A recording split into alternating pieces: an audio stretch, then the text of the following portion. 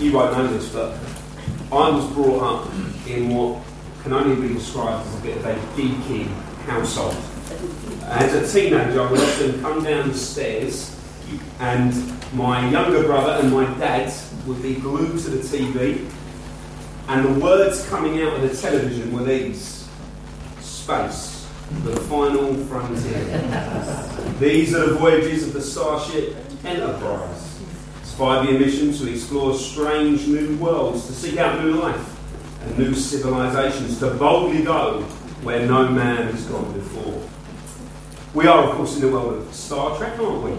And, you know, Star Trek, Kirk and the crew, they go around the universe and they've got all the tools they need to explore it. So they've got this massive spaceship called the USS Enterprise. They've got those tight 1960s uniforms on. They've got little intercoms, Scotty's beaming people up and down. They've even got stun guns and dilithium crystals, which can send you into warp speed. They've got all the tools they need to explore the Star Wars universe. Well, in the book of Ecclesiastes, we meet a man called the Preacher. And he's made it his life's mission to explore the world in which he lives, our world. He's trying to make sense of it all, to find some sort of answer, to find some sort of fulfilment in the world in which he lives. And this bloke's well equipped, isn't he? Like the cast of Star Trek, he seems to have unlimited resources. He's got wealth, he's got power, he's got authority, and he's got a good brain, he's got the smarts.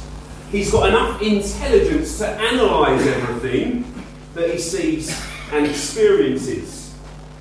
If we were going to turn his search into a 1960s TV show, I think the opening spiel would be chapter 1, verses 12 to 13. So look back at 12 to 13 of chapter 1. He says this: I, the preacher, was king over Israel in Jerusalem, and I set my heart to seek and search out by wisdom concerning all that is done under heaven.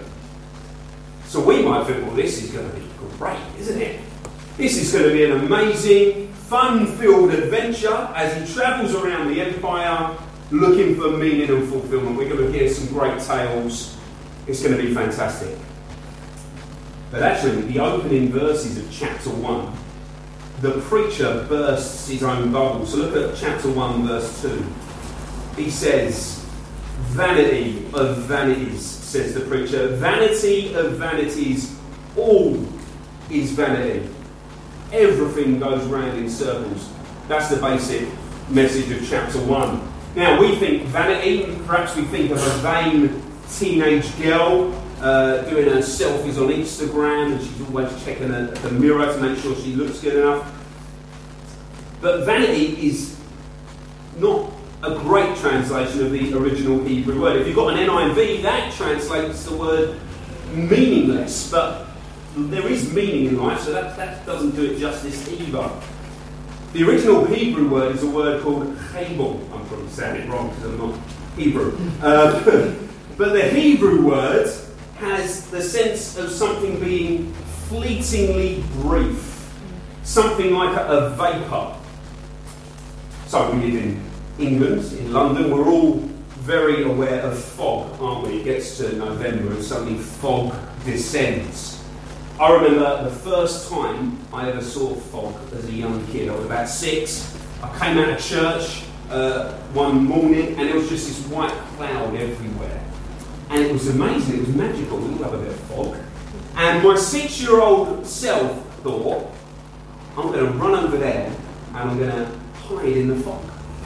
So off I ran. But of course, as soon as I got to the other side of the road, the fog had moved on. I thought I was in the fog, but I wasn't. You can't grab hold of fog, can you? You can't give fog a hug. And that's how the preacher talks about life. Life promises so much, it's got a lot to offer, but when you get it, you can't grasp it, you can't enjoy it. It's like a vapour, it's fleetingly brief. So think of vapour, think of steam from a kettle. No sooner does your kettle boil, the steam comes out, and before long it's gone. A few seconds. And look at the second part of chapter 1, verse 13. He says this burdensome task God has given to the sons of man, by which we may be exercised. Looking in to the way this life operates had made the preacher miserable. He found it a burden. So this was cheap on a Sunday night. But we're going to join him in episode 2 then of his voice, chapter 2. And we can sum the whole chapter up like this. The preacher seeks fulfillment in pleasure, wisdom and hard work, but he finds none. Alright, so we've got 5 points. Don't worry, they're not too long. 5 points, we'll draw our lessons as we go. Point number 1, the preacher seeks fulfillment in pleasure, verses 1 to 11. So in chapter 1, the preacher's looking outward into the world, and he sees the futility of living life under the sun. He concluded that everything was vanity. That's his hypothesis, right? But now he wants to test his hypothesis. So he says in his heart, I said in my heart, come, now I will test you with myrrh, that's amusement. Therefore enjoy pleasure. So he assessed the outside world and decided it's vanity, but perhaps on a personal level, he can find fulfillment and meaning in the things this world has to offer. So his big plan is that he's going to make himself into a human guinea pig. He's going to be the test subject, and he's in for a good ride. He's going to test himself with pleasure. But he instantly gives us his conclusion, doesn't he? Look at the end of verse 1. But surely this also was vanity. I said of laughter, madness, and of myrrh, what does it accomplish? Then the preacher tells us how he reached his conclusion. What did his test look like? We'll look at verse 3. I searched in my heart how to gratify my flesh with wine, while guiding my heart with wisdom, and how to lay hold on folly, till I might see what was good for the sons of men to do under heaven all the days of their lives. So the preacher says to himself, I'm going to go on a pleasure binge. I'm going to indulge in every good thing I can imagine. So in verse 4 to 6, he builds himself mansions, brand new houses, and he plants vineyards, and he plants fruit trees, and he hires the best landscape gardeners money can buy, and they build him plants, and they plant forests, and they instill beautiful fountains and water features. He imports tree saplings from all over the Middle East, and he fills his plant pots with the most exotic flora he can get his hands on. No one has ever seen anything as gorgeous as this. He's got beautiful gardens, beautiful mansions. It's breathtaking in its scale and its scope. And then in verses 7 to 8, the preacher exploits the riches of his empire. He brings in the best slaves money can buy to advise him and serve him and give him a life of ease. He's got more herds and more flocks, more possessions and more singers, and more gold than anyone else. In fact, he considers himself to be the GOAT, the greatest of all time. Verse 7 and 9, he says, no king in Jerusalem ever had as much as I had.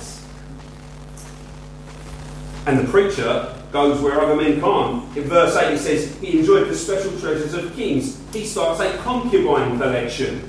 So he gets women from all over the empire to please him. Verse 10, whatever my eyes desired, I did not keep from them. I did not withhold my heart from any pleasure, for my heart rejoiced in all my labour. And this was my reward from all my labour.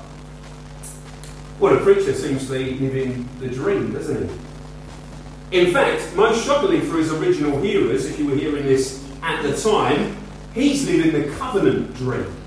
He's experiencing the covenant blessings that God had promised the children of Israel in the law of Moses. So listen to what Moses tells the people in Deuteronomy 28 verse 2. He says this, all these blessings will come on you and accompany you if you obey the Lord your God. You'll be blessed in the city and blessed in the country. The fruit of your womb will be blessed. That means you'll have lots of kids. and the crops of your land, and the young of your livestock, the calves of your herd, and the lambs of your flocks. Your basket and your kneading trough will be blessed. You'll be blessed when you come in, and blessed when you go out. So the preacher should be on top of the world, shouldn't he? He's experiencing all of the things that people, both ancient and modern, think will bring them fulfillment. But now look at verse 11. Then I looked on all the works that my hands had done, and on the labour in which I had toiled. And indeed all was vanity, and grasping for the wind. There was no profit under the sun. This is a devastating conclusion, isn't it? And it's devastating in particular for our society, I think. Now, before I say what I'm about to say, I think capitalism is great, okay? There's no system under which I'd rather live. It brings a lot of good things with it. Stability, democracy, technological advancement. Across the board, it has raised people's living standards. But capitalism cannot deliver the one thing it promises, can it? It cannot deliver fulfillment. So what do corporations promise their consumers? Well, they claim that their latest product is going to be the thing that changes your life. So buy our new car, wear our new aftershave, get our latest phone, save up for that exotic holiday, build that extension on your house and buy Botox for your wife, and that will make you happy. Then you will be content. And this is what the world is all about, isn't it? And even we as Christians fall into this trap. We tell ourselves, if only I had a little bit more money. If only I could get rid of the Vauxhall and get a BMW or something. If only I could have a slightly bigger house, then I'd be happy. Then I'd be at peace. I could relax then. But Christian friend, that's a lie. It won't make you any happier. And that's a real puzzle, isn't it? Most people presume that the bad things that happen to them in their life, the tragedies, the challenges that they face, they think that's what's going to make them depressed. And sometimes that is what happens. But a bigger puzzle is, why doesn't the good stuff make it all better? Why is it that getting everything I wanted, everything I thought I needed, how comes that also leaves me feeling depressed? A guy called Ian Goldin and Chris Katana, they are professors in something called globalization and development. Listen to what they said in a paper published in 2016. All right, they say this: now is the best time to be alive. Angry voices will loudly deny this, but that doesn't make it any less true. Life expectancy has risen by more in the past 50 years than in the previous 1,000. Incomes are increasing around the globe. For the first time in history, poverty is declining amid rapid population growth. When the Berlin Wall fell in 1989, 2/5 of humanity lived in extreme poverty. Now it's 1/8. More people can afford an education. The number of people alive now with an advanced degree exceeds the total number of degrees ever awarded prior to 1980. That's the year I was born. With a few tragic exceptions, a child born almost anywhere today can expect to grow up healthier, wealthier, and smarter than at any other time in history. Science and technology, jolted by humanity's sharp jump in cognitive resources, has never been closer to flipping our basic condition from scarcity to abundance. Humanity as a whole has never climbed so high, so fast. If you could choose to be reborn at any moment in history, you should choose right now. As far as human beings are concerned, as a Prime Minister once said, we've never had it so good. We've never progressed so far and so fast. We've never had so much stuff. And therefore, our society should be the happiest society in history, right? But we know that's not the case. In fact, poor mental health amongst children and young people in the UK has been described as an epidemic and escalating crisis, with teenagers in particular in increasing numbers self-harming and sadly committing suicide. Suicide is the biggest killer of men aged between 40 and 65 in the developed world. And this is in an era when we've never had it so good. Don't believe the lie that getting what you want will make you happy. The statistics show that it doesn't. Freddie Mercury, the lead singer of the rock band Queen, said this: "You can have everything in the world and still be the loneliest man. Success has brought me world idolisation and millions of pounds, but it's prevented me from having the one thing we all need, a loving, ongoing relationship." Jim Carrey, the best paid Hollywood actor of the 1990s, said this: "I think everybody should get rich and famous and do everything they ever dreamed of so that they can see it's not the answer." And these are non-Christian men, aren't they? Even they've realised that getting everything you want doesn't work. That's the tragedy of living life under the sun. All of our attempts at pleasure and fulfilment end in failure. Second point, the preacher seeks fulfilment in wisdom, verses 12 to 17. Perhaps he thinks the answer lies in education. So verse 12, "I turned myself to consider wisdom and madness and folly." A few years back I signed up to YouGov, so every so often they send me an email saying, "Can you do a survey?" And I'll click away and answer their questions. Well, perhaps the preacher gathered all of his wise men up and he conducted a survey. Where is your wisdom and your education and your knowledge? Where's it gotten you in life? And it seems like good news at the start. So look at verse 13. He says,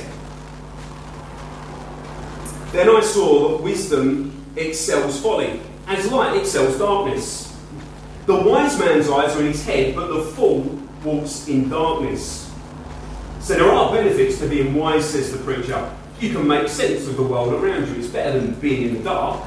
You can understand how things work and identify patterns. You're not walking around in ignorance like a fool. But then what does he discover? Well, verses 15 to 17, he says, no matter how wise or well educated a person may be, they cannot escape death.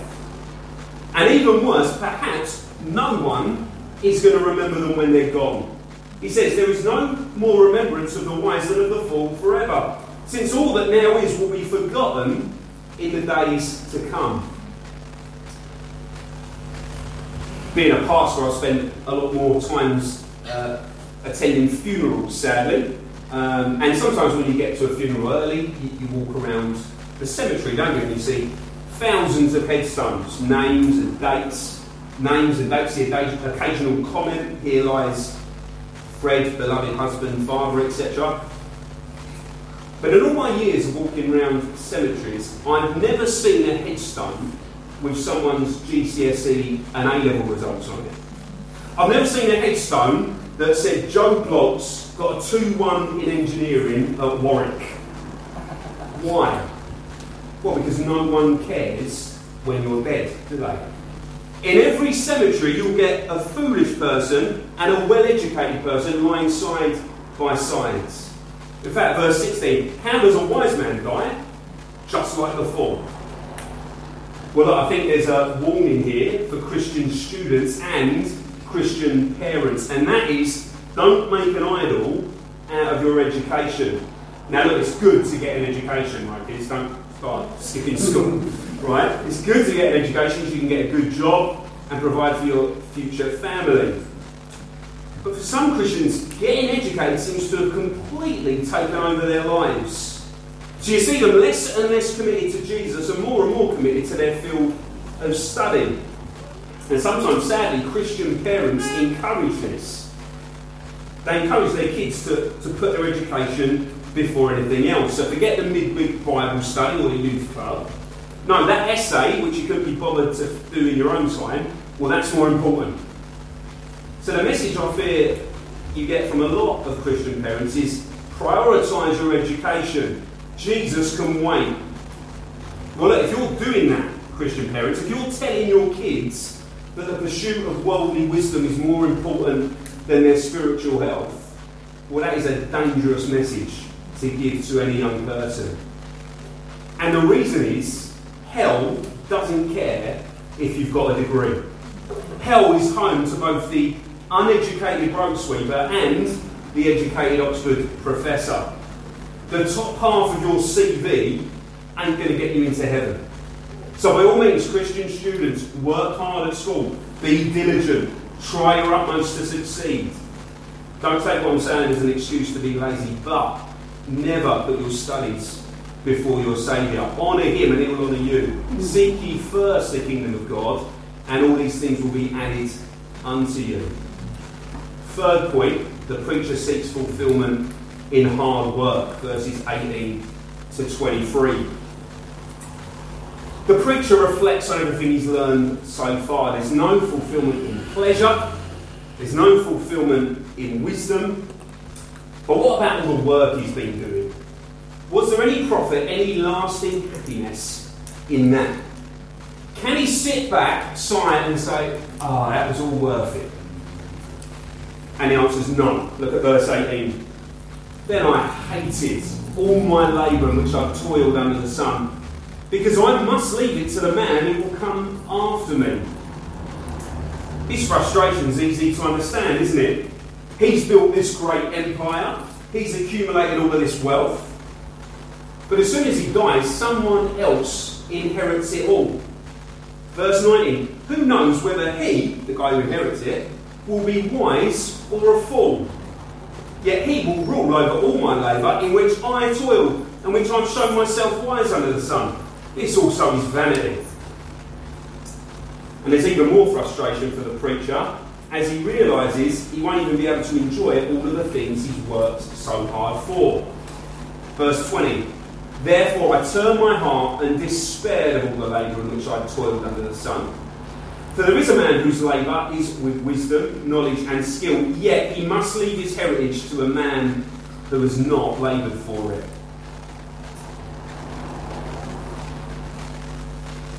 Well, perhaps you're a bit of a workaholic here tonight, and you've been ploughing your energy and your skill into your career, and hopefully you've been good at your job, and perhaps as a result you've done well.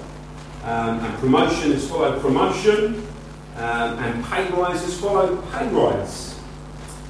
But all of that income that you're bringing in and saving up for retirement or a rainy day, well, one day that's going to be distributed amongst your relatives, isn't it? And you might say, well, that's fine, I love my kids, I love my relatives, they're nice. But who's to say your kids and your grandkids aren't going to squander every penny you've given? To be frank, your grandkids could be complete idiots, couldn't they? With no money handling skills whatsoever. They could waste all of the money you've earned on booze, drugs and rock and roll. You're the one getting up at 6 a.m. in the morning. You're the one who's stressed out all week. You're the one with high blood pressure. You're the one who's stuck on the A2 in traffic, rushing around trying to catch trains and flights, trying to hit deadlines, attending meetings on Zoom. You're doing all the hard graft, and they've done nothing, and they're going to reap all the rewards and all the benefits. Look, says the preacher, there is no lasting fulfilment in the toil of this world. Verse 22 and 23. For what has man for all his labour, and for the striving of his heart with which he has toiled under the sun? For all his days are sorrowful. Now, I mentioned this morning that once upon a time I was an employee of Lewisham Council. I was a primary school teacher, and I wanted to be a good teacher. I wanted to be the type of teacher who changed lives, changed the lives of the kids I taught. But what did I find in my 7-year teaching career? Well, I found verse 23 to be very true. I had a life of anxious grief and pain. I'd been worked off of my feet. Sometimes I'd be in my classroom from 7 a.m. to 7 p.m. planning lessons, marking books. Saturdays I'd still be working. Sometimes I'd be stressed out on a Saturday and Sunday night. I'd be assessing children's levels, filling out forms, I'd be absolutely exhausted. And the pressure was relentless. I dealt with badly behaved kids, badly behaved parents, badly behaved members of staff. I didn't find my employment a joy, I found it crushing. And then when I tried to go to sleep, well, just like the preacher, even in the night, his heart takes no rest. I tried to sleep, but sleep wouldn't come. You ever had this? You desperately want to go to sleep, but your mind's working overtime. You're running through your to-do list. I'm rehearsing conversations I'm going to have with people. I'd lie awake early, in the early hours, anxious about my job. But now, 6 years on, I can't even remember the names of the kids I taught. I could walk past former colleagues in the street and I wouldn't even recognise them. I've got USB sticks jammed full of lesson plans and resources I've devoted hours to, and I'll never use them again. Do you see, finding lasting fulfilment in your employment is like chasing after the wind. It will let you down, says the preacher. It's like trying to hug fog. Well, what's the lesson for us here tonight then? Well, look, if you're blessed enough to have a job, well, be thankful and work hard at it. But again, don't be fooled. Don't think that climbing the corporate ladder, getting a bigger income, a nicer office or a healthier pension pot is going to be the answer to all your problems. One day your office cubicle will be occupied by someone else. Your hard-earned cash will be distributed to people who did nothing for it and probably don't deserve it. Well, I told you it'd be cheerful. We've had 3 points, it's been a bit grim, hasn't it? We have to ask ourselves, why is life like this? Well, why is it so depressing? Well, Ecclesiastes is a book that deals with life under the sun. That's the phrase that keeps getting repeated throughout the book. Life under the sun. That's a life lived almost detached from God. And actually what the author is describing when he describes life under the sun is actually life outside of the garden. See, remember back when God created the earth, he created Adam and Eve, men and women, and he created them a beautiful garden to live in. And it was a perfect garden, it was wonderful. And Adam and Eve could walk with God, they communed with God. And they could expect to live forever. And in Eden, Adam and Eve would have known peace and fulfillment, true joy. But then Adam and Eve sinned, didn't they? They disobeyed God's command and they ate from the tree of the knowledge of good and evil. And as a result, what happened? Well, they were exiles. They were sentenced to death. And ever since then, we being children of Adam and Eve, we've been living life outside of the garden. And our world outside the garden, life under the sun, has been marked by pain and suffering and death. In fact, do you remember that Hebrew word for vanity? Abel. Well, it sounds like the name Abel, doesn't it? Abel, a play on words. Abel, the second son of Adam. He could have expected to live for 1,000 years, but what happens? Well, he's murdered by his brother Cain. His life is cut short. It's fleetingly brief. And we all feel that, don't we? We all feel that life is too short. I was talking to a good friend of mine from secondary school a few days ago, and we both passed 40 now. But we were discussing that internally, we don't feel all that much different to when we were 16. You'll find this, young people. I still feel like I'm a 16-year-old inside. I want to jump off stuff when I'm running through the meadows, happily. But I can't. Why? Well, because my body is dying on me. It's breaking down. I'm going grey. I'm going deaf. I look in the mirror, I've got a new wrinkle every week. Last time I had an eye test, my optician told me, Mr. Whitten, your left eye is now as bad as your right eye. I'm falling apart. Our bodies are falling apart, aren't they? This is life under the sun. This is the reality of living in a world crippled by sin and death. And as the preacher found out, the sums don't add up. Pleasure doesn't work. Wisdom doesn't work. Work doesn't work. Nothing lasts long enough. The juice isn't worth the squeeze. Fourth point then, a crumb of comfort, verses 24 to 26.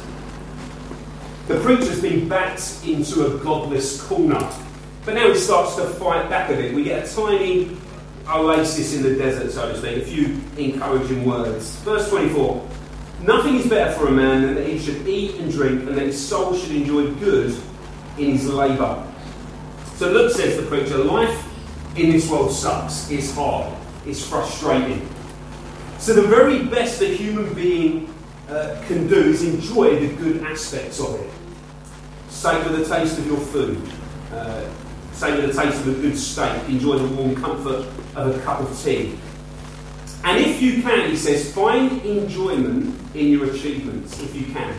So I do have some fond memories of being a teacher. It wasn't all grim. There are little oases of joy there. And I'm sure, however hard or depressing your job is, you can find pleasure in it. God's built that into men and women to enjoy work. There is pleasure and contentment to be found in places in this world, and it's good to pursue it. But you'll only experience true joy when you acknowledge its true source. Did you spot that in verse 24?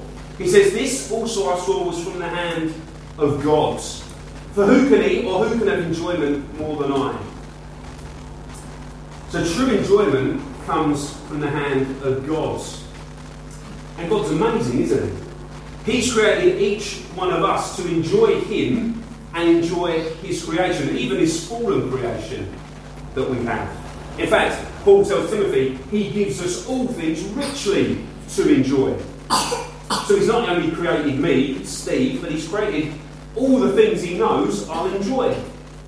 Not particularly like Mars ice cream, I don't know that is. Pie and mash, a romantic walk on the beach with my wife. Millwall beating Charlton every single time we play them. Everything I enjoy is from the hand of God. The Christian, though, isn't immune, are they, from the frustrations and pain and hardship of living in this world. Christians get divorced, they get made redundant, they suffer from mental health problems, they have misbehaving children, they die of cancer, they get COVID-19. Just like everyone else, we feel the pain and the pinch of this fallen world. It takes its toll on us. But the Christian can truly look beyond this life, can't we? And we can gaze upwards to the life giver, the provider of true joy and fulfilment, to our Lord and God's. And that's where we finish up in verse 26. The preacher says there's two ways to live. We can please God and find wisdom and knowledge and joy, knowing that life itself is a gift from him, or we can go the way of the sinner. That is simply the way that leaves God out. The person who refuses to trust and acknowledge their maker. And that person leaves with nothing, says the preacher, because whatever they've achieved, whatever they've acquired, is going to be snatched away at death and handed to someone else. Alright, fifth and final point then. The king of comfort. We've identified the root cause of the preacher's frustration, haven't we? It's death. His pleasures can't last. The building he's made will one day crumble to dust. Weeds are going to take over his gardens, his concubines are going to get old and wrinkly, and his wisdom survives only as long as he does. And all of his handiwork, everything he's built, everything he's achieved, is going to be passed on to the next idiot. The preacher cannot escape death. But there is one verse in this passage that fills me with hope and a bit of joy. I don't know if you spotted it. It's verse 12. It says this: what can the man do who succeeds the king? Only what he has already done. This is the big problem for the preacher. He is just like any other king. He can only ever do what the king before him has done, and the king after him will only do what he's done. But actually, that should leave us with a reason to rejoice tonight, because we know there is a king who's achieved something that no one else before or since has achieved. This king boldly goes where no one's gone before. This man, Jesus, this king who turns up and he lives a life of complete perfection, never sinning, never putting a foot wrong. And then he's crucified on a cross. He's pronounced dead, and they bury him in a tomb. But then what happens? Well, he does something no one else has done. He's back on the third day, resurrected. He, Christ, is the king who conquers death. And that's why Jesus, amidst this world that's full of disappointment and sadness and death, he's the only person in history who can offer you any genuine comfort. He is the King of comfort. Because Jesus promises that if your hope and trust is in him, then the darkness of the grave is not your final destination. It says in Scripture, doesn't it? Death, where is your sting? Grave, where's your victory? Well, look, friends, if your hope is in that King, King Jesus, our King, then the frustration we feel in this life, and whatever pain and frustration might await us in the future, well, it's only going to be temporary, isn't it? The King of comfort promises to raise us from the dead to life once more. And when we're raised to life, well, what's going to happen? Well, there's going to be a new and better Eden, isn't there? This world that's wicked and dying and frustrating, well, God's going to completely renew it. Everything that mars it is going to be wiped away. He's going to make all things new. And he's going to bring people like us back into a full relationship with him. We're in God's family now. We're in his presence. But there we're going to see him face to face. That's what awaits all those who bow the knee to King Jesus. Well, look, do you know that King of comfort this evening? Have you asked Jesus to forgive you for your sins? Don't delay. Let today be the day that you move from darkness into light, from despair into eternal joy, and from vanity